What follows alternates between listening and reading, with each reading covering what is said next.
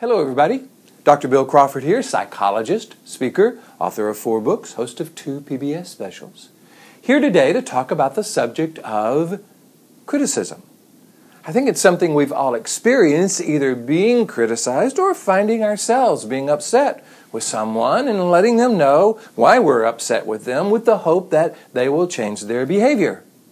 But what I find is fascinating is rather than them changing their behavior, they often start arguing, defending the very behavior we want them to change.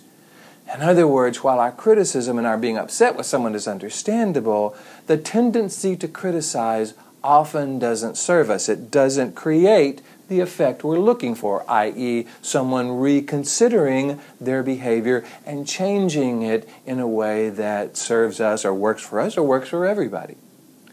Therefore, what I do when I go out and teach dealing with difficult people or communication or conflict resolution is I help people understand that criticism is rarely going to produce the effect you want.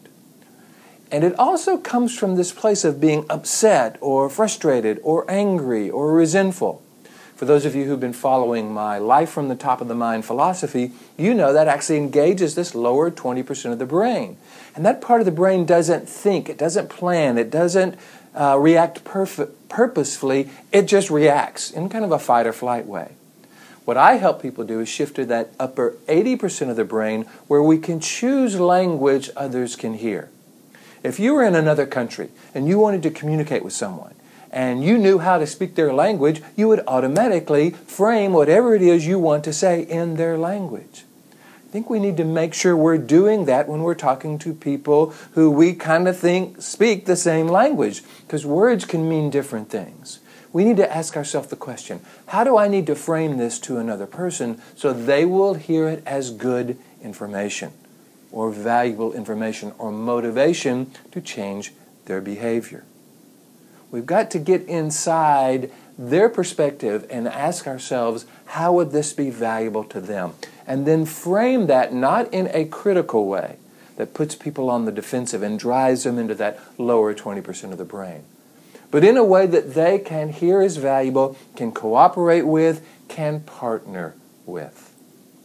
Easier said than done, of course, and that's what I teach. So if you want to know more about this, you can go to my website, billcrawfordphd.com.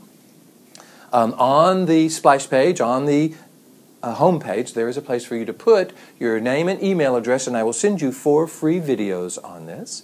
You can also contact me, hit the contact button, and I can come and work with your organization, doing a presentation on how to be influential with people without being critical.